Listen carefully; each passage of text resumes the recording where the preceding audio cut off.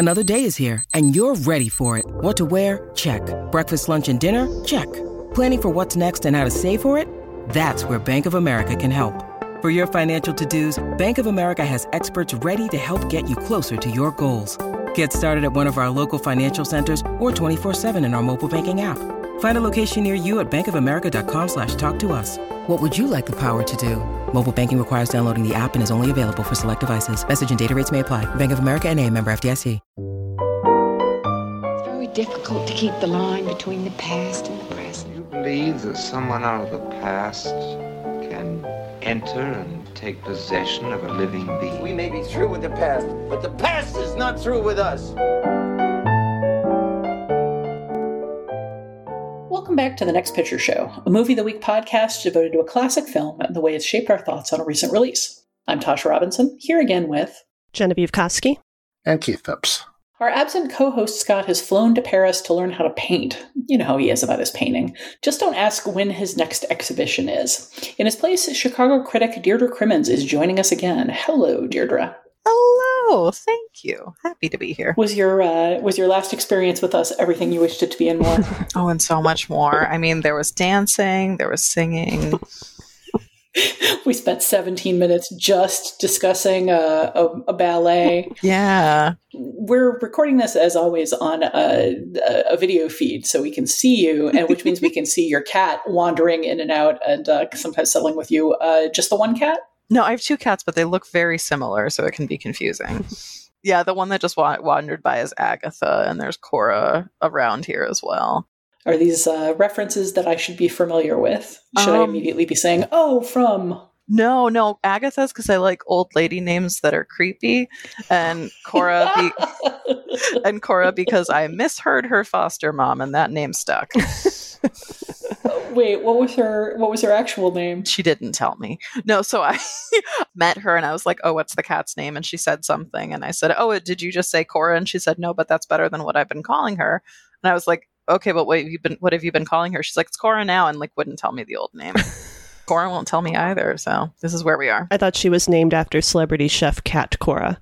Okay, that's been a thing. Yeah, I definitely call her that too.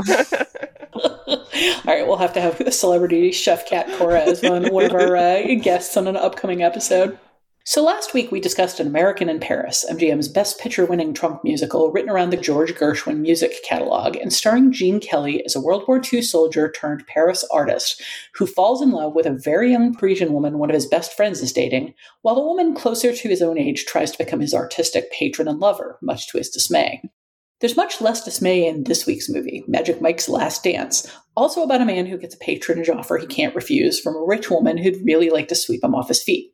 In this case, Mike, played by Channing Tatum, has lost his precarious but beloved carpentry business, introduced in 2012's series launcher Magic Mike. It's just another small business that failed in the wake of COVID, which has left Mike working odd jobs when the woman behind the fundraiser where he's bartending, Maxandra, played by Selma Hayek, offers him $6,000 for his services without necessarily specifying what those are. So he offers her a lap dance so explicit and graphic that she invites him to London, where she wants him to choreograph a show in a theater she owns, mostly to show up the rich husband that she's working on divorcing. Mike is uncomfortable with the amount of money she wants to throw at him, but not that uncomfortable. And before long, he's off on a fantasy ride that involves a private jet, a makeover and wardrobe buying spree, and his own theater full of hot male dancers who he gets to train in the fine art of getting women hot and bothered. What could possibly go wrong? Turns out a fair bit, but we'll talk about that and this very strange end for a very strange movie series after this break.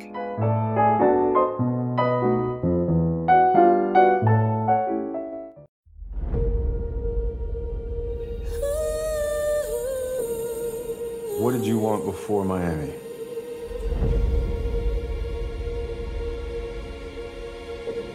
I just wanted to escape my life. Do you like bartending? It's not really what I do. What is it that you really do? But then you came along and gave me this unexpected, magical moment that made me remember who I really was.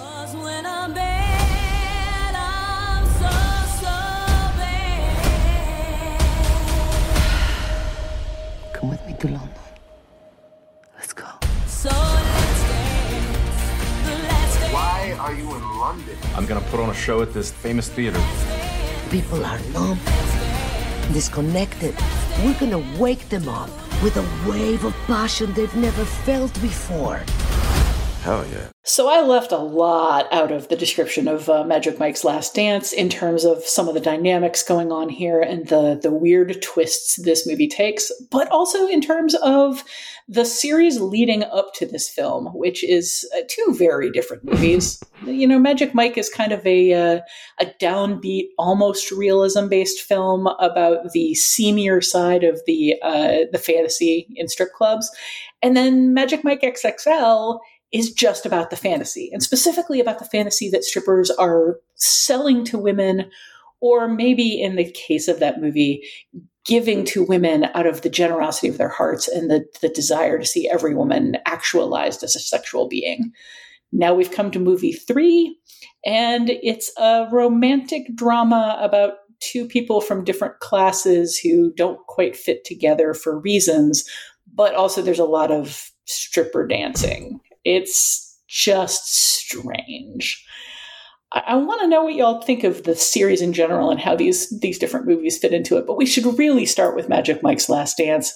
Deirdre, you tweeted obliquely about your thoughts on this film, and I haven't seen anything further from you about it, but I am very excited to dig into why you loved this movie so very, very much. Oh, no. The first two films in the series I absolutely adore. I frequently defend both online and in person. I think that the first film itself is a breakdown and reestablishment of what modern masculinity is. I think that the second film, in addition to being a fantasy, is also a wonderful examination of male friendship and ways that we're not used to seeing in terms of open affection and support of careers and things like that. I think the third film, I have active dislike for it. It, in my opinion, dives into none of the good stuff from the first ones, completely ignoring everything that it's done to build up and examine things, but still be fun. I don't find it fun. Men don't really take their pants off, just their shirts. Like, there's just so many different ways I can come into this to criticize it. There's a pull quote for the poster. Like, I just... Too many pants! It's just all about, like, the other films are all about the men in a way that men are allowed to own and be imperfect and relatable, and this just seems to be all about the men in another, like, male-centric sort of way, where all women do is think about men, and all a woman would possibly do is firm her life up entirely around men. I don't feel that the women have any agency or any interest. I don't find any chemistry between the characters. I can keep going on. Don't let me. But yeah, there's just very little that I liked about this, and part of my frustration is because I had such high expectations, because the first two films are just so fascinating to me. No, I really want to let you, because there's a lot here that I want to unpack. This is a movie packed with many, many things, as we were talking about beforehand. I can pick up the ball because my feelings are very similar to yours towards both the movies leading up to it and this one. And there are, like, a lot of things I could dig into about this one that don't work, some of which you already touched on. But, like, I think it all just comes down to, like, this franchise has lost the plot about what this dancing means and is for. Like, I went back and I interviewed Channing Tatum around the first Magic Mike for the AV Club, because I wanted to check this, because I was pretty sure that we had talked about this, and we did. We talked about how male stripping is kind of inherently funny, and these are his words. He says, "Women go for the entertainment value. Even though it's kind of lame entertainment, they still go to watch their friend get embarrassed when they're getting grinded on. They're not getting any real sexual stimulation from it. Guys go for a visual sort of thing, and it's more of a serious kind of darker thing, I think." But he's, like, flat out saying, like, this, like, male stripping is not sexy, like, by nature. It's, like, funny. And I feel like the first two films, as you laid out very well, Deirdre, like, they were very much about sort of, like, the male experience of stripping, and, like, to the degree that it was about, like, giving pleasure to women in the second film, it was in the context of just making them happy. Like, the standout scene of Magic Mike XXL is the convenience store, the I Want It That Way dance, where, like, the only only goal. It's not to get her horny. It's just to make her smile. And like the whole sort of ethos of this is like, we're just here to help these women have a good time, you know, and put a smile on their face. And then this movie comes in and like really romanticizes it, like literally and figuratively, in a way that it felt so much cornier now than it did back when it was acknowledging that this is like kind of a corny thing that is happening, you know? And then there's the Salma Hayek character, who is just so poorly conceived up and down and all around. It just like what she wants, what she needs, like the fact that she doesn't seem to know and has to be like told. And there's like a line where her butler, I guess, says to Mike that she is a woman who overcomplicates things. And I feel like that is very much just like emblematic of this movie. Like it took something that was like very simple, men grinding on women to make them smile, and turned it into like a love, like, or not even just like about her like finding herself, you know, through this. Not to mention that it's all just like blatant marketing for the Magic Mike stage show that Channing Tatum directed and is on tour right now, coming to a city near you. So there's also that like layer of it as well. Anyway, I found it really hard to enjoy this film the way that I enjoyed the first two. But I think maybe you and I are on one side of things, and maybe Tasha and Keith are on the other. No, you're kind of echoing my thoughts here.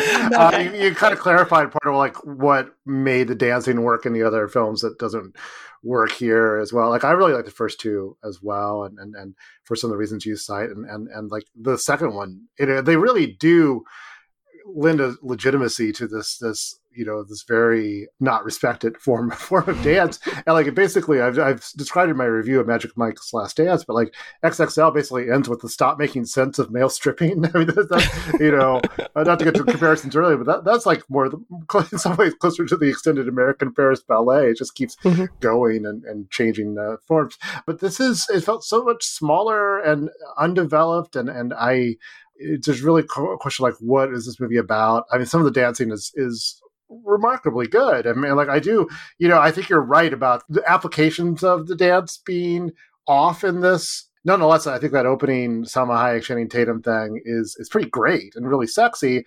And then all the chemistry they have together is pretty much burned up in that one scene, because the rest of it just makes no sense. And I really do like Salma Hayek Pinault. I really do like her a lot, generally speaking, but not so much here. It's not a great role for her.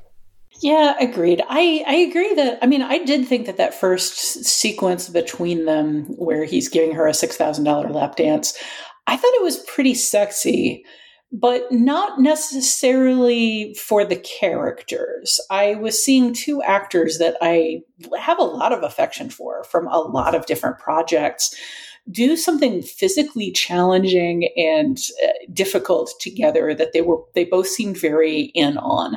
And again, not in a necessarily turned on kind of way, but like it was kind of like watching ballet. It was watching something where they're kind of simulating sex in a pretty open, unashamed kind of way, but it's also just sort of an act of complicated athleticism, where they're both keeping full control of their bodies and especially control of their faces. And they both try to look like they're really enjoying this weird sequence. But honestly, if I had written anything about this movie, it would have been, you can leave this movie after 20 minutes. Because I'm not sure anything interesting happens after the dance is over. When we cut from the end of the dance to the two of them waking up in bed together, I might have actually said, what? In the theater. Yeah. That's when I was like, uh-oh, going off the rails a bit here. And I did not actually find that opening lap dance scene like that successful. I was already starting to like cringe a little bit, but you know, I was willing to kind of like ride the Magic Mike experience and see where it went. But as soon as it was like, oh no, so was she. But as soon as it was really like, oh, they did sleep together, I was like, you just threw the whole conceit of this franchise out the window, just like by turning him into a sex worker, basically. I mean, I guess male strippers are sex workers too, but No. I mean, it is straight up turning him into, he sleeps with her for money. Like there's no sense whatsoever that there was an attraction there that didn't just come directly out of, I will pay you $6,000 to take off your clothing for me. And it's not that there would necessarily be something wrong with him being a sex worker, but as you say, the first two movies are about the fantasy of male strippers and about, what you're selling is not necessarily sex. Kind of what you're selling is power.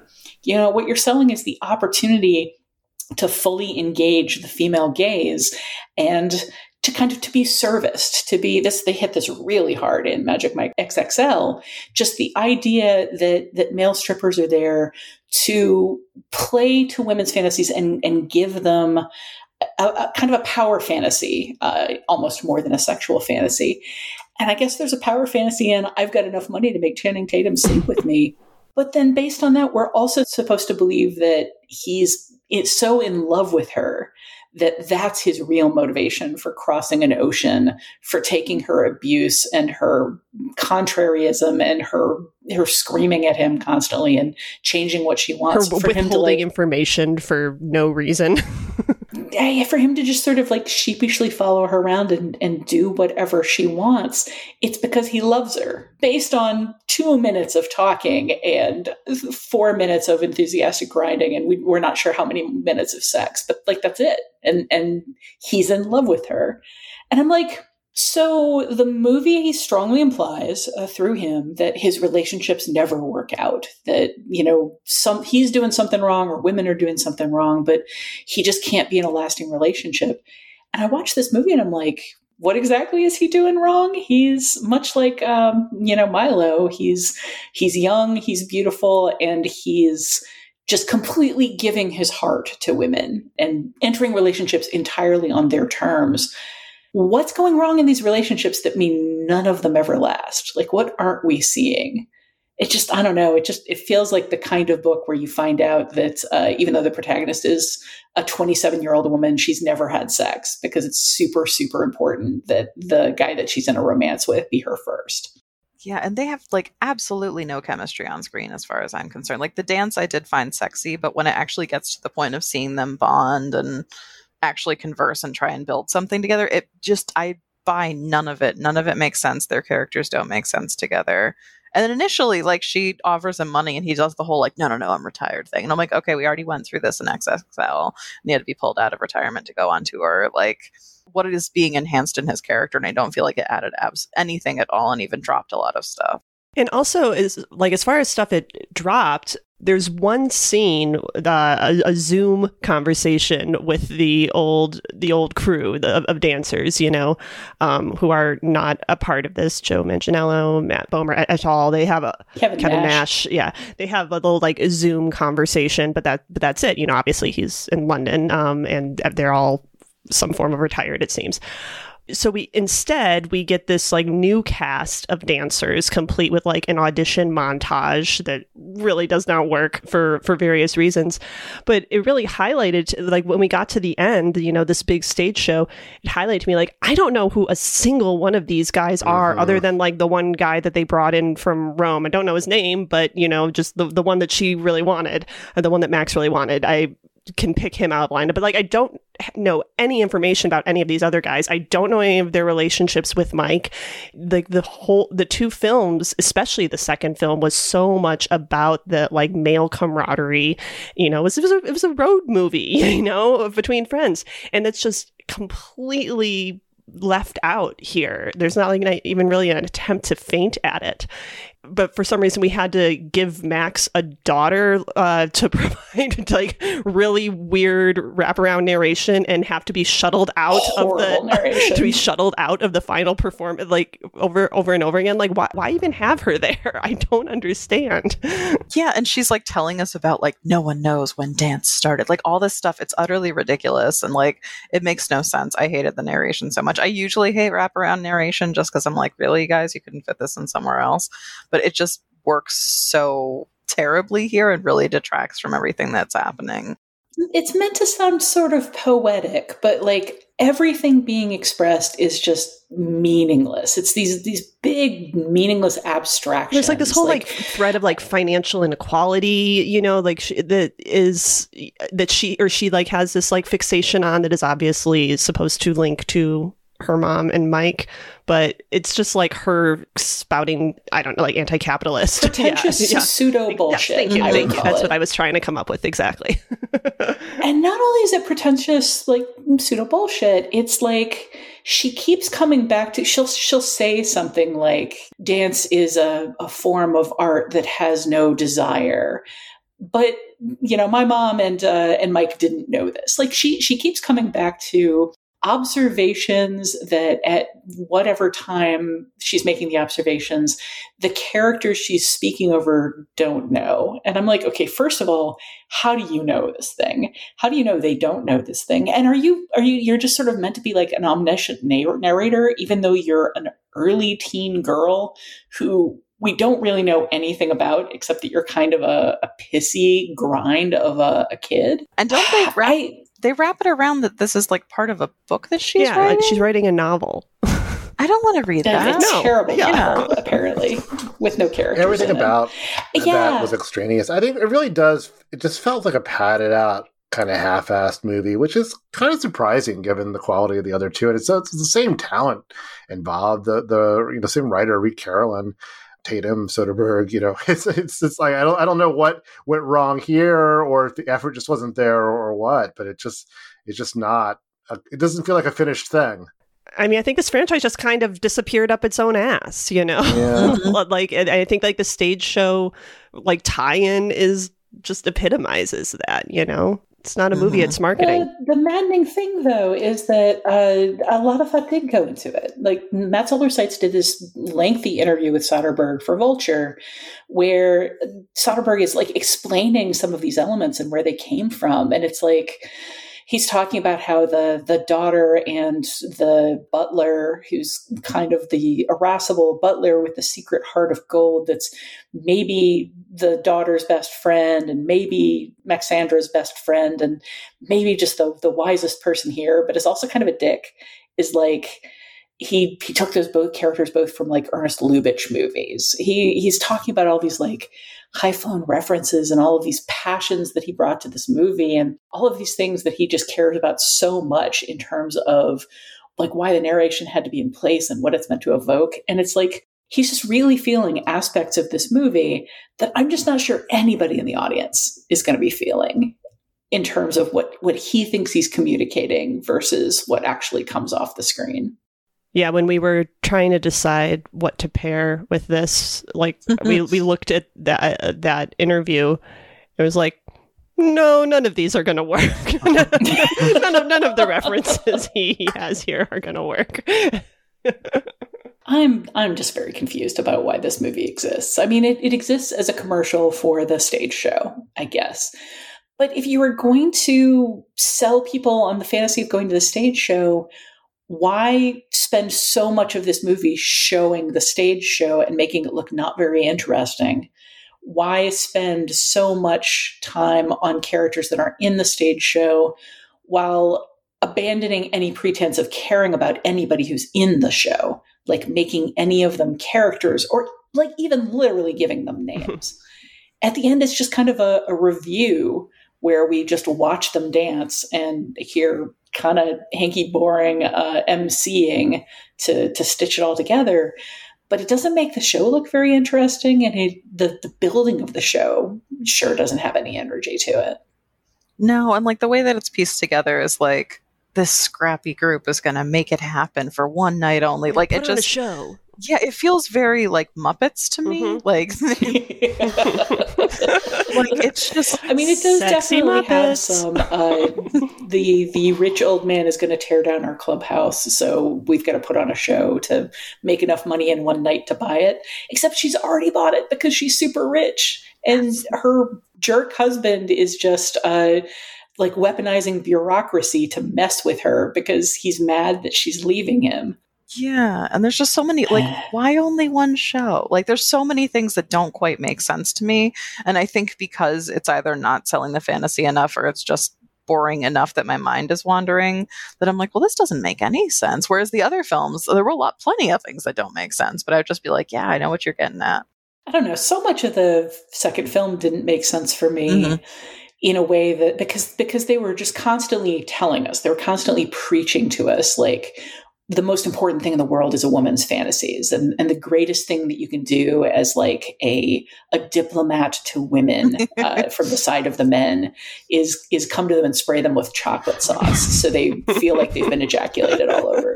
Like there was just a lot of very weird stuff going on in that movie in terms of what it thinks women want.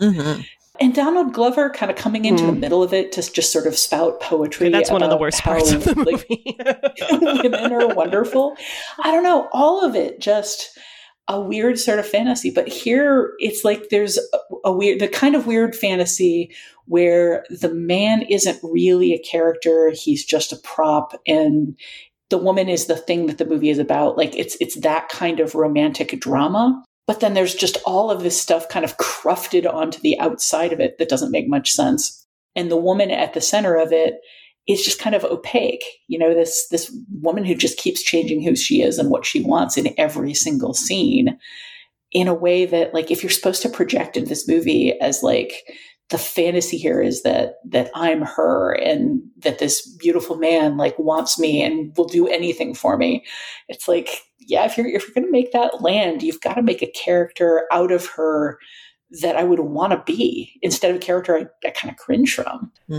I'm all for unlikable women in movies. I'm all for complicated and angry women in movies, but I could just never get a handle on who she was supposed to be, what she was supposed to want, what we were supposed to feel about her. I want to briefly touch on another unlikable woman in this movie, which is I don't even know like what her role is, but you know, she's the one who like is going to come and shut them down because their stage is a half inch too tall or whatever. Boy, she's a character out of a Lubitsch movie too, with her like fussy clothes and her fussy glasses and her pursed lips. Right, well, and she gets a scene directly out of Magic Mike XXL. Like the scene with her on the bus is pretty much like an exact replication of the aforementioned convenience store scene. It's like, we just got to get her to smile. We just got to make her happy, you know, and we're going to do that through dance. And like, honestly, that was one of the few beats of the movie that like sort of worked for me, or like I actually did, you know.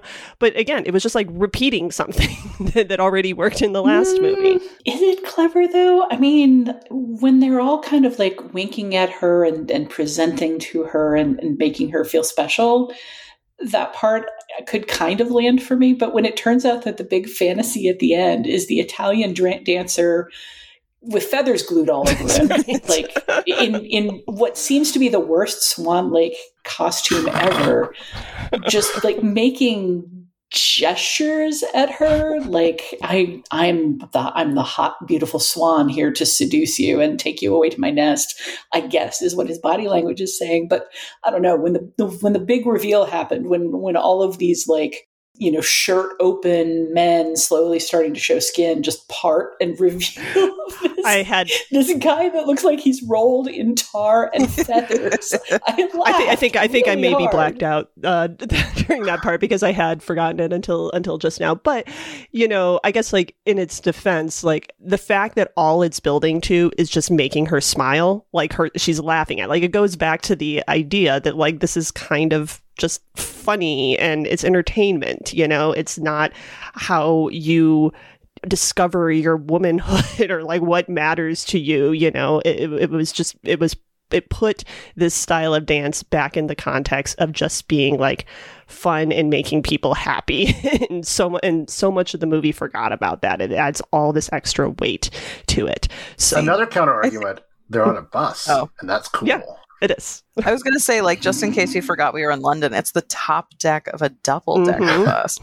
But I think I have a slightly different take on it, because they do want to make her smile, but it's not, okay, she smiled, great, she won the, like, stupid bet. They need to get she something smiled, out of her. and we got her to compromise her job. Like, so I think that's my issue. There's like For that the first time ever, seemingly. Yeah. Oh yeah, and there's like that power play there where it's just like they need something out of her. It's not just like, oh, we're gonna make her smile and like maybe she'll get me some Cheetos. That's very valid.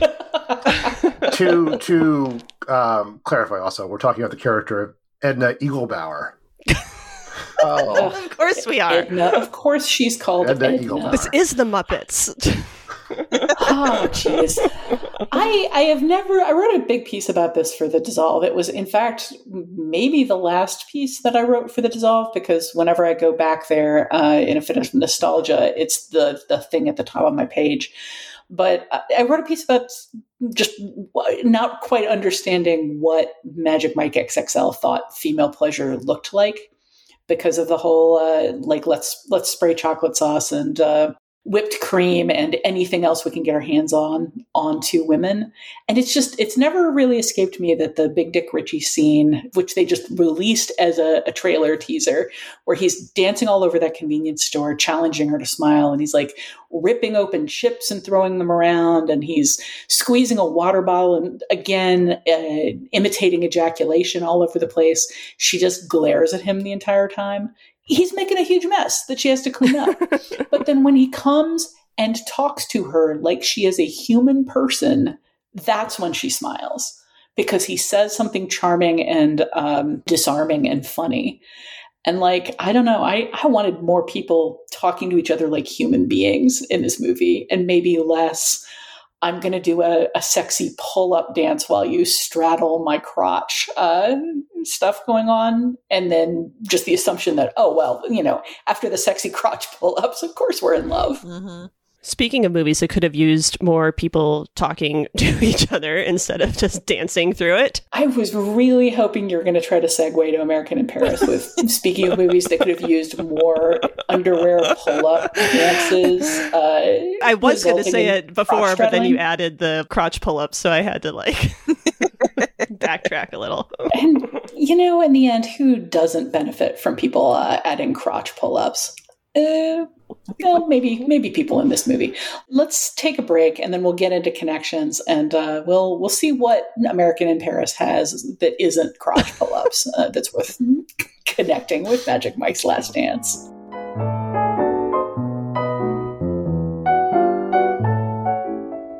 I've assembled the top tier of talent across multiple movement disciplines, and they're all very eager to please. And quite athletic, as you requested. Excellent work as usual, Renata. Now it's time for Connections, when we bring these two films together and talk about all the things that they have in common. Genevieve, you were pointing out that the one of these sort of suggested connections that we brought up is maybe a lot more prevalent, obvious, and needing to be discussed than others. Yes, crotch pull-ups. No, the CPUs. Right. No, it is, of course, the relationship between a wealthy woman and a far from wealthy man who she becomes a patron of. And there is, a stronger thread of romance in that relationship in Magic Mike's Last Dance than in An American in Paris. But there is certainly, the suggestion, no matter how overt, of, a romantic / sexual relationship complicates that patronage in both cases. And we talked in the half on American in Paris about sort of the way that Milo is kind of, her being wealthy and her having this position of power is presented sort of antithetical to her womanhood, and kind of positioning her as a villain just by virtue of her having this power over our male protagonist. And to its credit, Magic Mike's Last Dance does not overtly try to vilify Max. I think it is attempting to make us sympathize with her much more than American in Paris is. It kind of does her dirty just by virtue of the character being poorly conceived and written. But I don't think the conception around her is that her wealth and her power over Mike make her less of a woman. It is very much fixated on the idea that she is a woman and she is rediscovering her womanhood through Mike. Even if the movie thought that, even if the characters thought that, even if somebody was making that argument or portraying that, I think it's kind of fundamental to what a Magic Mike movie is, that Mike himself would not judge somebody that way. Mike himself is very much positioned as the fantasy man. And if what you want is a foot rub, the fantasy man provides it. If what you want is your hand slipped up somebody's shirt, even though it's a stranger, because you've just offered him $6,000, Mike is there to provide that for you. His whole thing is service to these women. And one of the services he's providing is not being a dick about the fact that she is the one paying the bills. Like, he's just very much got a series long background of, I'm here to accept whatever you want, baby. You know, it's the Ryan Gosling "Hey girl" meme, where his primary thing is just to be like, you know, hey girl, like, however it is that you want to actualize yourself, including by buying me many $1,000s worth of suits. That's cool. I can get behind that, girl. I mean, he is a little uncomfortable about the suit buying. He is a little uncomfortable about it. You know, he looks so good in the suit, it doesn't matter. Yeah. So, speaking of patronage, like, there's always the part of, like, if there's anything slightly subversive, there might be a reestablishment of the status quo at the end of the film. And at the end of the film, we find out she's not going to have any of her money, and she's going to be broke because it's really not her money. And to, you know, with Milo in An American in Paris, it's her father's money, but it's not like he's going to take it back necessarily. But here it is very much she's spending someone else's money on borrowed time. And in the end, she's lost it all. So it's kind of like, oh, it's okay. Is the film saying it's okay that they can go ahead and be a couple? Interesting, yeah.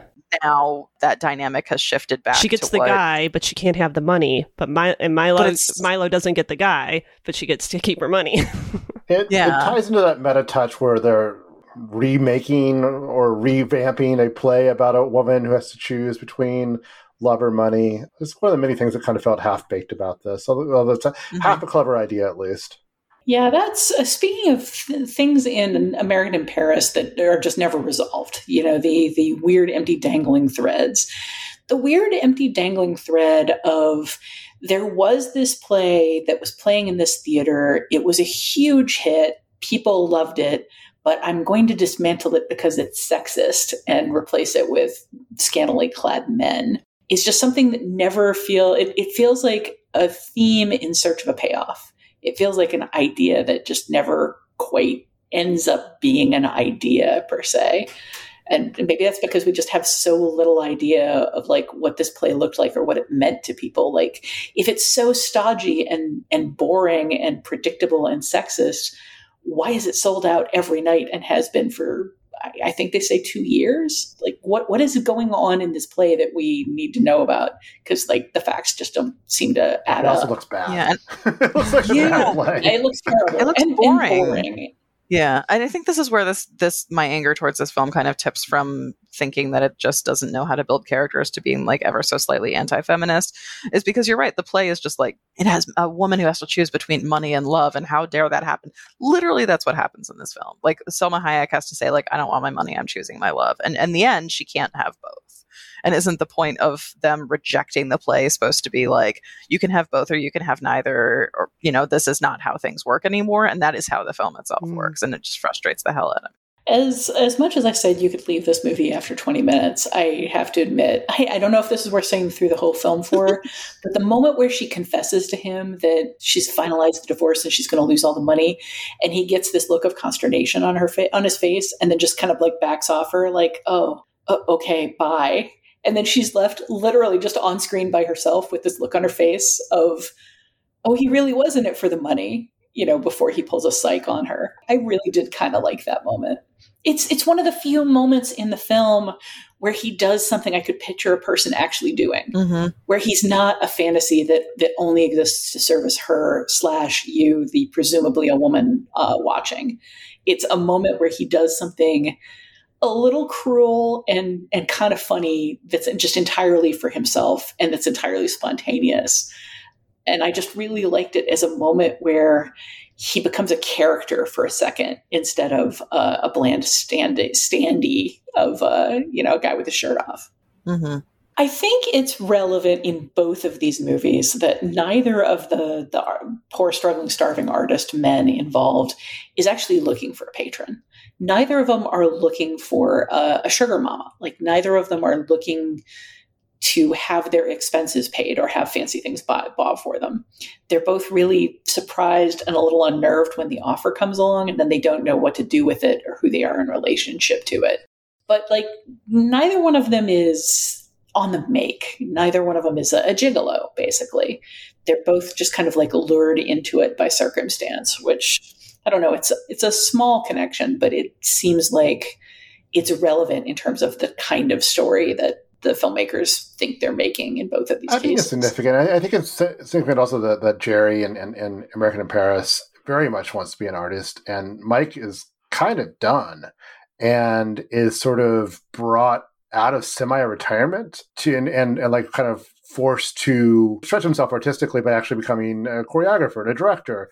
Whereas in American in Paris, it's just sort of like, here's some more support for what you're already doing. I don't know if there's anything like hugely significant about that difference, but it is definitely a difference between these two characters. I think it's significant, if only because we're very clear on what Jerry wants. You know, whether it's specifically to have an exhibition, I don't know, but he'd like to improve his painting and he'd like to be seen as a legitimate painter. Not for the money, but because painting matters to him. I'm not sure we ever really get a sense of what Mike feels about being offered a chance to move into choreography. I really do feel that the only reason that he comes to London is because he is suddenly and spontaneously and inexplicably and nonsensically in love with Maxandra and wants to be with her. There's just no sense of ambition out of him. There's the one sequence where he stops the guy who's doing a chair dance wrong and is like, no, you do a chair dance this way. Like, and in that scene, maybe you get like a little sense of him having a pride in his craft and feeling like he has like things to educate people about. But for the most part, it's just like, he's just there because the story tells him he has to be there. He seems so opaque throughout this movie, whereas Jerry is just such an open book. Well, the strange part for me is that Mike is an artist. He likes to make furniture, and that kind of seems to somehow be ignored. And there is that part on the Zoom call when he's with like his bro team of fellow dancers where he mentions like, oh, I have to pay you back. So they patronized his like furniture career at some point. Mm-hmm. Like, Salma Hayek, should she want to actually invest in something that this man is passionate about, it wouldn't have been his dancing. It's just like such a strange dynamic there. It would be like if Milo gave Jerry money for his dancing and his singing, and he's like, well, I guess I can do this, but this is not my career is focused. This is just more of an excuse to bring up a little moment I liked. And right before the opening crotch pull-up dance in Magic Mike, there's that little beat where he's like going around her very fancy house and like testing everything for sturdiness and being like, this is a sturdy house, you know? And I did like, it felt like a nod to the fact that like, you know, this is kind of what he really cares about, is building things, you know? And I mean, like, sure, I mean, yeah, I guess like he's building something with this stage show, but he doesn't know he's doing it. And like, that's sort of and that is just like one of the most ridiculous parts about this, is that she drags him all the way to London to the theater before even like telling him, much less asking him to do this thing that he's never done before. Like, it's just such an asinine thing, and it has no relation, like you say, to like who he is as a person. I guess it reduces him, I guess, as a person to a body in a lot of ways. It's funny, like earlier this week I saw Ant-Man and the Wasp: Quantumania, and a big part of that movie is a character telling everybody else, yes, I know a whole lot of things that you want to know, need to know, and keep asking me about, but there's no time to discuss that. We have to bowl forward deeper into the movie, much deeper into the movie, before I can tell you this really basic information that I have.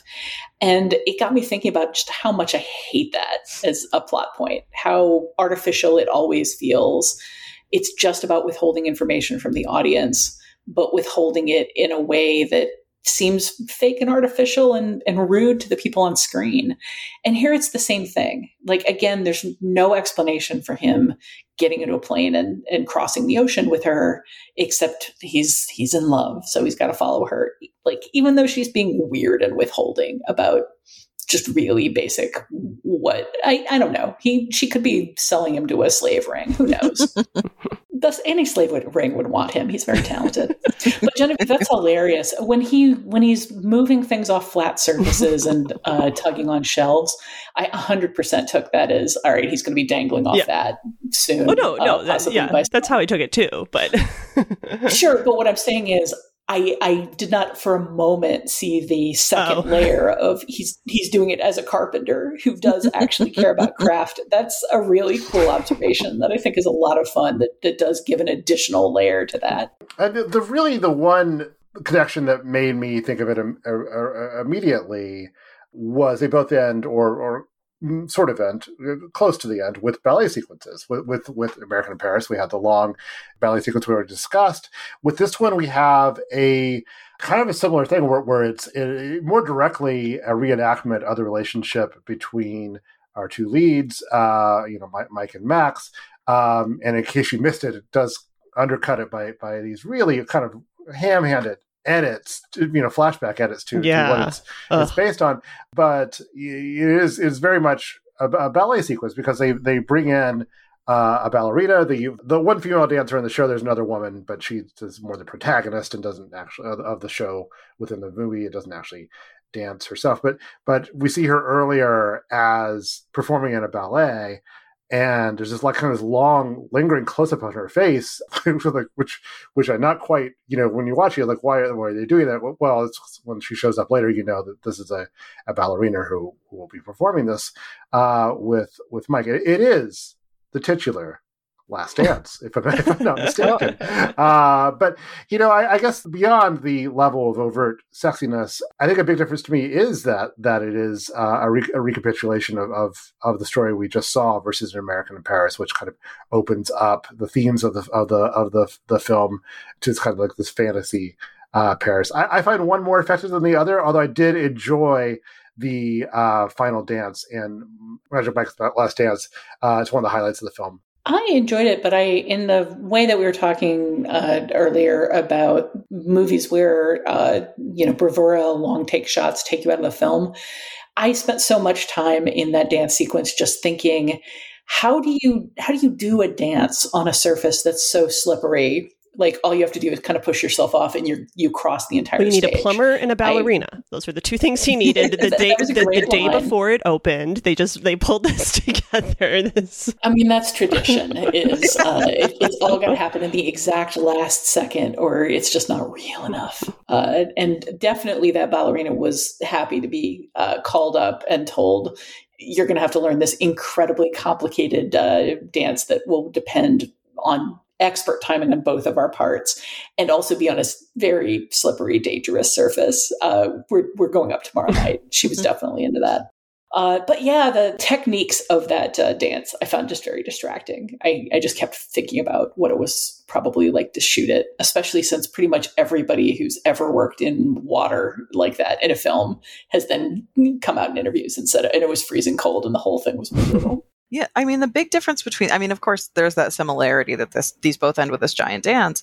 The root of the major differences are the fact that Max is not the dancer. Like, we're getting these really obvious flashbacks, but this is not adding anything to their chemistry. All it is reminding us of something we saw like less than an hour ago. Like the seduction is not happening between Mike and Max, like in any version of it. And in American in Paris, between Lise and Jerry, like even though it's a different story that they're telling through that dance, you can just see the chemistry. You can feel how connected they are, and that adds something to it. In that, even then, we then get to see them actually end up together a moment later after that's done. Like, I don't know. It's just the Magic Mike one. Like, I spent the whole time thinking, like, those, remember in the 90s when they had those like exercise slides and you'd go back and forth and it was supposed to take care of your thighs?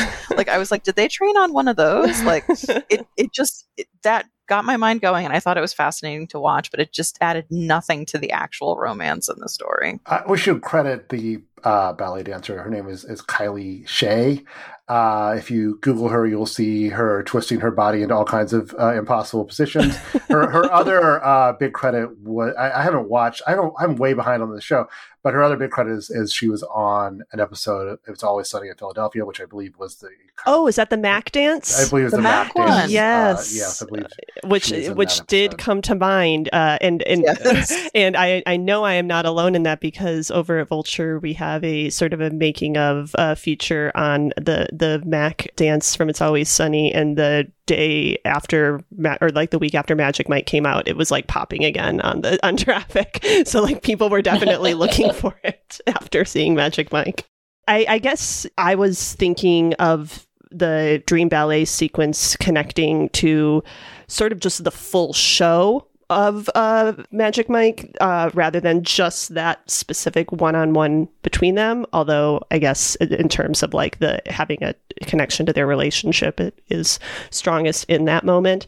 Because the ballet in American in Paris, like it has scenes, it's not a one take, like there are costume changes, there are different sets, they're like going in and out of paintings, it does kind of have that feeling of a show, with different, even though it's all one piece of music, and that is different from the one in Magic Mike, it does have, like sort of individual dances within the bigger whole in a way that feels more to me like what we get in Magic Mike, which is all my way of saying that I can't believe they did Pony, but we didn't see it, and Mike didn't dance to it. There's even thank you. There's even like setup of like this, because they have to shuttle the teenage daughter out of there, and she's told that she can come back after Pony, and then we don't get Pony, and it's not what Mike does. And, like you had one job, Magic Mike, have Channing Tatum dance to Pony.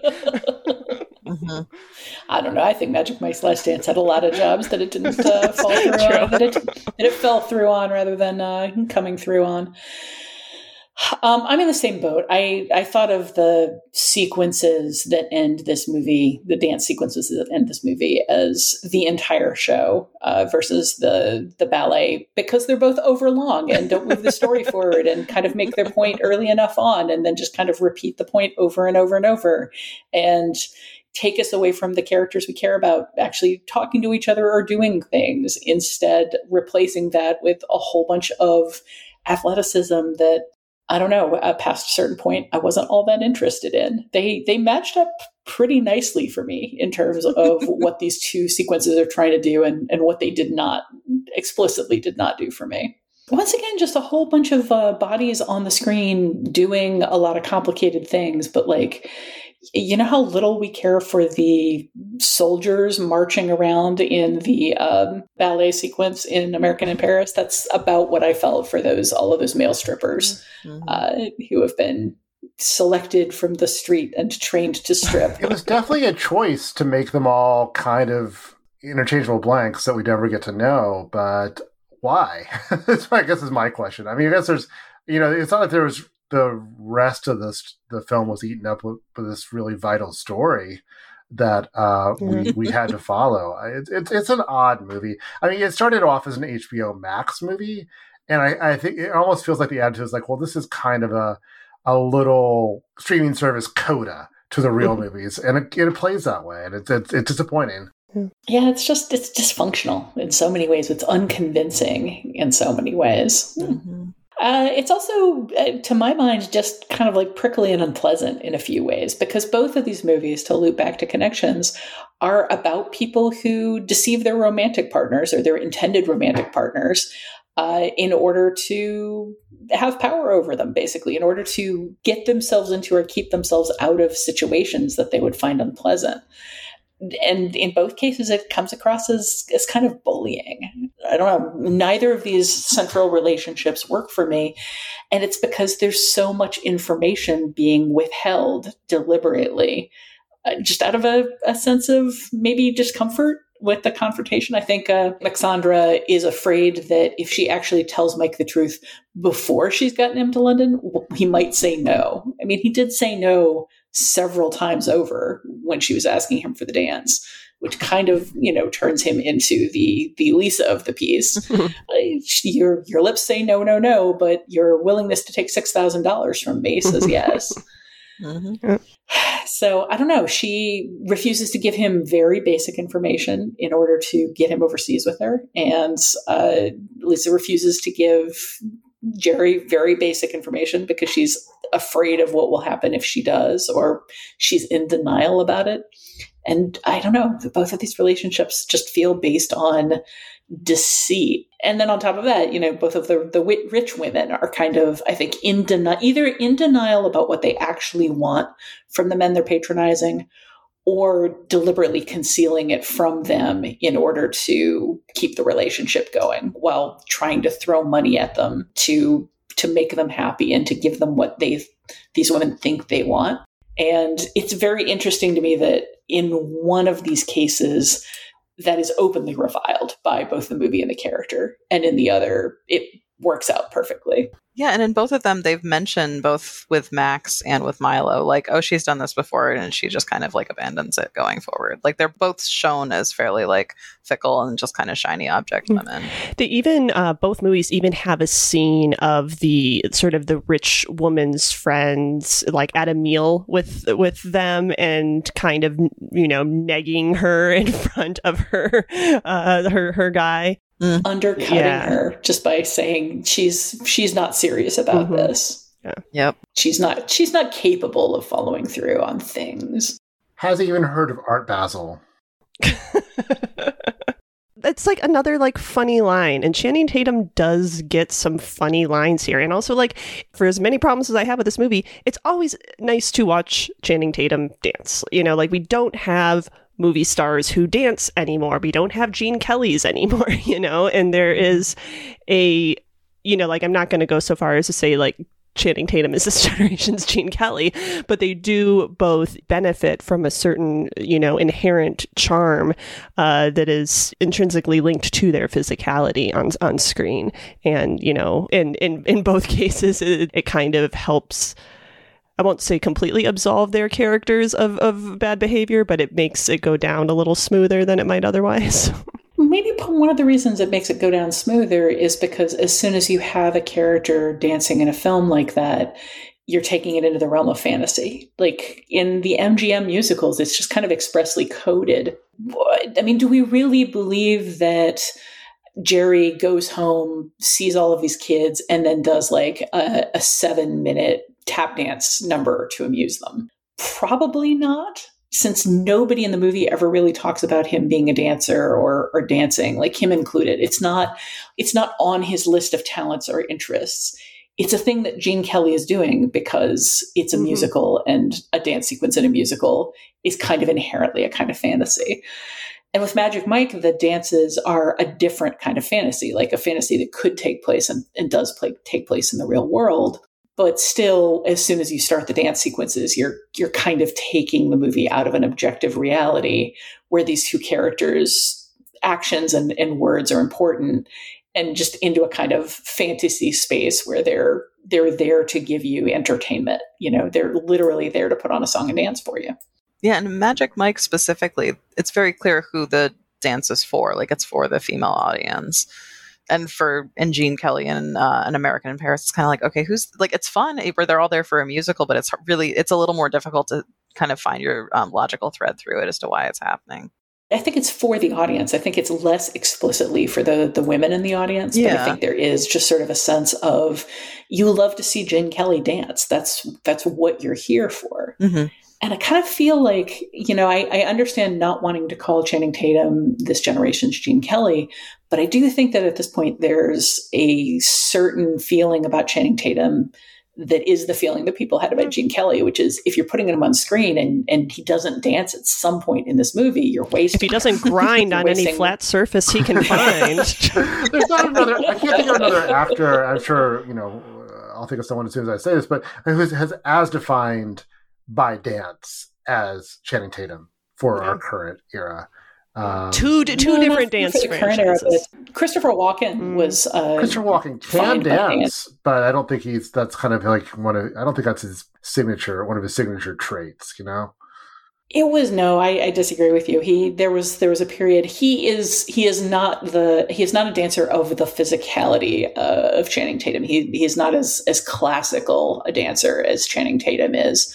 But there was a period where just literally everything he showed up in, they would find a way to get him to dance, because it had become kind of a signature for him. And it was fun. There's, even if it's just a little, Country Bears movie, like little jig that he gets to do while he's alone. We're bringing up Country Bears interviewed again. Years ago. I know. It's our favorite movie, which we will always make connections to and everything. No, when I interviewed him for the AV Club years ago, I asked him about it because he was in the middle of just a series of, whether it's Pennies from Heaven or the Fatboy Slim video. He was just in a period where everybody stopped their movie to have him do a little dance because it was a thing he was known for. You're several decades separated those. It's a long period. But. Well, I did say we're not talking about this generation right now, but. Yeah. Well, it's good to have Tatum back too. There was like a 5-year break there before we didn't see him on screen. Yeah, and even if this is Magic Mike's last dance, I hope it's not Channing Tatum's last dance. Like he's talked about not doing dancing anymore, and that's pretty sad. Mm-hmm. Like I treasure his sequence in Hail Caesar, the Coen Brothers movie, where he's basically just there to do like a big Gene Kelly number. Mm-hmm. For a classic movie musical being shot. And he's very convincing as a Gene Kelly era dancer in Hollywood. And it's a lot of fun. Gene Kelly, if you go through his filmography, he's in Xanadu in 1980. Hello, Dolly in 1969. He's kind of phasing out, but he was 57 at that point. So, by that standard, Tatum's got a few more years. Yeah, he can get one more dance-based franchise, and because he has Step Up, and he has Magic Mike, so he needs one more like good, solid dance franchise to make a turkey. Well, as I say, he's talking about quitting, but Steven Soderbergh totally retired from filmmaking. Right. How many years ago at this point? And how many times? Like he and Miyazaki are kind of rivals for who's retired most. We can probably wrap up just by doing a sort of a quick hits list of some of the other stuff going on in the both of these movies. I mean, both we haven't really talked about the fact that both are about Americans in a foreign country. Maybe because neither of them really feels like it uses the setting at all, or is very interested. Sorry, did you see that bus they danced on? It is clearly in London. That is true. There was that fountain. We've definitely talked about the American in Paris fountain. I mean, Magic Mike was filmed in London, right? It feels kind of arbitrary, doesn't it? You don't really get a lot of local flavor. Yeah, I mean, like the backlot version of Paris has like more personality than than what we see of London. But another sort of just like quick surfacey connection is that they both have like gimmicky narration conceits, which we already discussed in both cases. But the sort of handing off narration duties in the opening of An American in Paris, and then of course the daughter's novel wraparound in Magic Mike. I was actually kind of surprised that narration didn't come back into American in Paris. It just kind of, but I'm not saying I missed it. I didn't want it to come back, but it's just like such a common thing to have opening narration and closing narration that it feels like odd that it was just like there at the beginning and then that was it. It would have fit pretty well now that I think about it. The opening narration is just so artificial and explanatory. Yeah, you could have told us what happened to Milo. Could have told us what happened to Milo, and you could have established their Adams and Milo's romance. Could have said what Henri said to Lisa that wasn't worth as actually seeing on screen. Could have given Henri a happily ever after. Just all sorts of things that he could have just blankly told us as the closing card was coming. But wow, that opening narration, I'm going to say it, Keith, I think it's dated pretty poorly, mostly just because there's like such a resentment these days against trailer style. You probably wonder how I got here and who I am kind of narration. And it's straight up that, like, there are no record scratches But apart from that, it's like, yep, that's me. No, not that person up I like here. that part, though. That was a clever bit of filmmaking. All right, you do you. But there is no period in history before or after now where the Magic Mike narration about the feeling of dance is going to fit in, be funny, or comfortable. I guess as yet another quick shallow thing, both of these movies have people creating art on a very, very tight deadline with a lot of concerns about whether the thing is going to be ready in time, which becomes just a very artificial and arbitrary limitation that ends up not really affecting either of them. But it's, in both cases, an excuse for montages. We didn't really talk about Jerry's frantic painting montage in American in Paris, because I don't know, I don't think there's that much to say about it, other than, it's, hey, he's painting for once instead of dancing. So I guess that's notable. It is a little funny that because as a landscape artist and a life artist, he has to have the subject in front of him. So it's not one of these, Pollock style, here I am alone with my art and my tortured soul kind of thing. It's like, all right, super quick tour of Paris where I have to just paint whatever's in front of me. I thought that there was a humor to that I liked. Yeah. And then I already kind of mentioned the audition montage in Magic Mike, and how I kind of resent the fact that it just glosses over giving any real introduction or personality to these guys in favor of sort of jokey, thrusting, whatever. And are there other montages? There probably are. For me, the complete lack of identity of all of those dudes is kind of okay, because you're selling a stage show where you're not going to get to know them all personally. You're not going to find out about their arcs or their tortured souls or whatever. But it does really highlight that we give one of those guys a big breakout scene and a backstory and multiple solo dance performance numbers, and we still don't really know his name or anything about him. I'm not sure. I'm not sure that he speaks during the movie. I think he says hello or ciao. Hugging Max at the airport when they meet. It's not that I think he's mute. It's just that I don't think he gets a single coherent, significant line of dialogue, despite getting the intro. Yeah, the only thing we know about him is that he, for some reason, thought it was a good idea to leave whatever performance opportunities he had in Italy for a single night of stripping in London. I mean, I know that Max has a lot of money, but that still seems like a big ask for us to believe. God, I hope she was able to pay them all. Paid him up front. I was going to say, she lost all her money. Is this did this just turn into a tragedy where all these poor artists did this for nothing? Some closing narration could tell us that. Given that her husband didn't want a divorce and that it was entirely the choice to actually go through with it and lose her money was entirely her choice, I like to think that she did it after all of the bank transfers had gone through. Can I offer a fan theory? The please. Magic Mike live stage show is not a spinoff of this. It is a sequel. It is this is how they're getting their money back, is they're staging Magic Mike shows in Las Vegas, Miami, and London. Tickets available now on magicmikelive.com. I'm so glad that's a fan theory and not canon, because if that was canon, I would have to throw my computer out a window right now. I suppose the more I think about it, the more I like the idea of opening the Magic Mike strip show review with a dark stage and all of the lights are off, and then just all of the flat screens at the back of the theater go on, and you see the text and hear the bombastic narration reading. Maxandra didn't pay us for the show we tried to do, so here we are tonight. Please give it up for, and by God, tip us all with dollar bills in our pants, because we made no money off the last month of show. Perfect. See, I think we got something here. I think we do have something here. Well, now we've got to go find out whether that's true.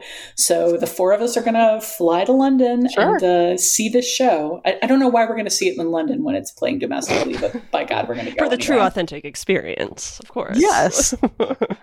Hopefully we can all hang out on the top deck of a double-decker bus together and see if anybody gets on with feathers like glued all over him to I can bring the make feathers. Sweet Eyeball up to us. Yeah, I just want can we all just get in a fight in the rain? That would be big too.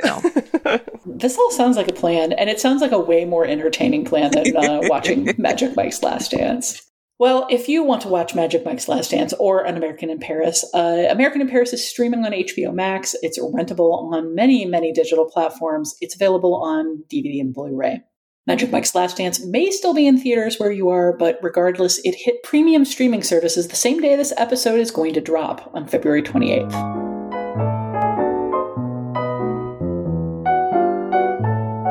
That's it for this edition of The Next Picture Show, but we'll be back next time. Genevieve, would you like to tell us about our episodes dropping March 7th and 14th? The best things in life are 3. Or at least that's what we're hoping for our next set of episodes. I'm sorry, Al Scott wrote that for me to say. After successfully reviving the Rocky franchise by playing Adonis Creed, son of championship boxer Apollo Creed, Michael B. Jordan steps behind the camera to direct Creed 3, the first film in the entire Rocky series made without Sylvester Stallone's participation. But Adonis finds himself in a similar situation as Stallone's Rocky Balboa did in the second sequel 40 years ago. Both have reached the pinnacle of their sport and found happiness in their personal lives, which sets them up for the fall. In Creed 3, that trouble comes in the form of Adonis's childhood friend, played by Jonathan Majors, whose incarceration short-circuited his own boxing ambitions. In Rocky 3, that trouble comes in the form of Mr. T. In our next set of episodes, we'll talk about these 2 threequels with special guest Matt Singer, whose affection for Rocky III is topped only by his love of gymnastics as a deadly form of martial arts. Please join us. For now, we welcome your feedback on An American in Paris, Magic Mike's Last Dance, and anything else film-related you'd like to talk about. Email us at comments@nextpictureshow.net or leave us a voicemail at 773-234-9730. Before we close out this week's episode, where can we find everyone? Deirdre, where can people find your work? What's the best way to find out what you've been up to? Yeah, I would say the best thing is to just pop onto my Twitter. I post links to all my reviews and podcast appearances there. And I also have a link to my Rotten Tomatoes. My Twitter is DDCrim. That's DEDECRIM.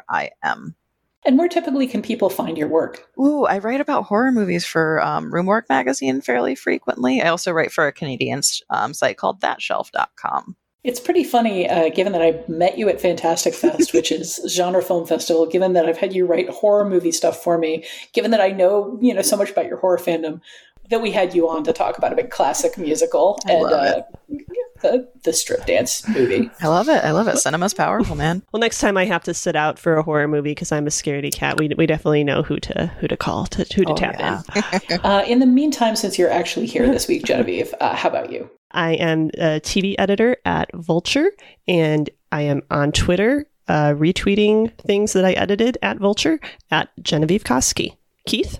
I'm a freelance writer. You can find me on Twitter at KFIP3000. I write for places like The Ringer and GQ and TV Guide and Vulture and The Reveal at thereveal.substack.com, which is a newsletter I do with our absent co-host Scott Tobias. Our big feature for the next years. We're working our way through all 100 films on the Sight and Sound Top 100 list. Natasha, how about you? I am the film and streaming editor at Polygon.com. You can find me on Twitter at Tasha Robinson. Our absent, doubtless having a blast in Paris or London or wherever he is, co-host Scott Tobias. He's on Twitter at Scott_Tobias. You can find him at The Reveal alongside Keith and at many other fine publications around the world. Stay updated on The Next Picture Show at nextpictureshow.net and on Twitter at nextpicturepod. Get bonus content and discussion at patreon.com/nextpictureshow. And as always, we appreciate your ratings and reviews on Apple Podcasts or wherever you listen to the show. Thanks to Dan the Bake Jakes for his assistance in producing this podcast. The Next Picture Show is proud to be part of the Film Spotting family of podcasts. Please tune in next time.